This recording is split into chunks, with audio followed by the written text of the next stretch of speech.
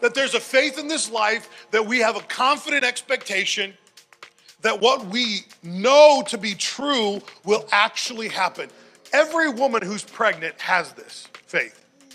Every woman who's pregnant has this knowing moment. My wife took a pregnancy test. In fact, first time we were pregnant, she took like 5 or 6 because I didn't believe the first one. I didn't realize you couldn't have a false positive. And I was hoping we had a lot of false positives because I wasn't ready to be a dad yet.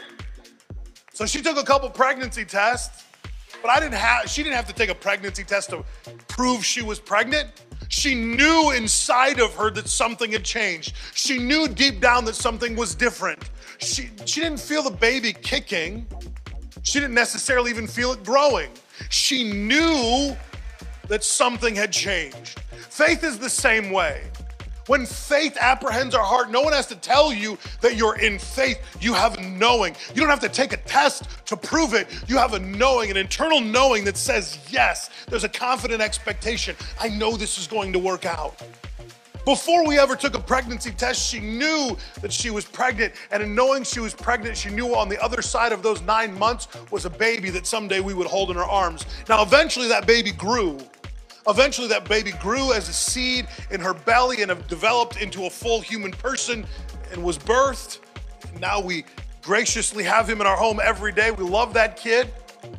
There's a hope we even have in his future, that as he grows and develops, the man that he will become.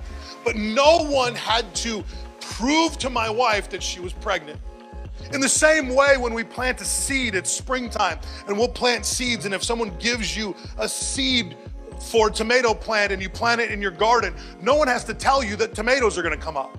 That if those seeds take root and germinate and that plant starts to grow, no one has to tell you at the end of the day you're gonna have tomatoes. In fact, you'd be super shocked to find out you had apples where tomatoes were to be.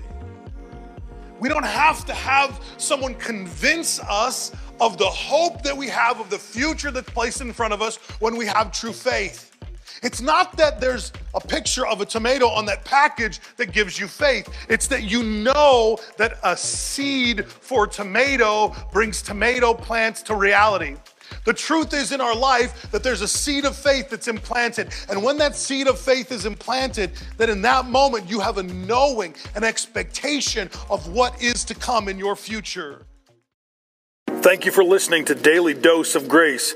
This has been Pastor Nathan Hurst. This is God's grace, simple and to the point. To find out more, please visit nathanhurst.me.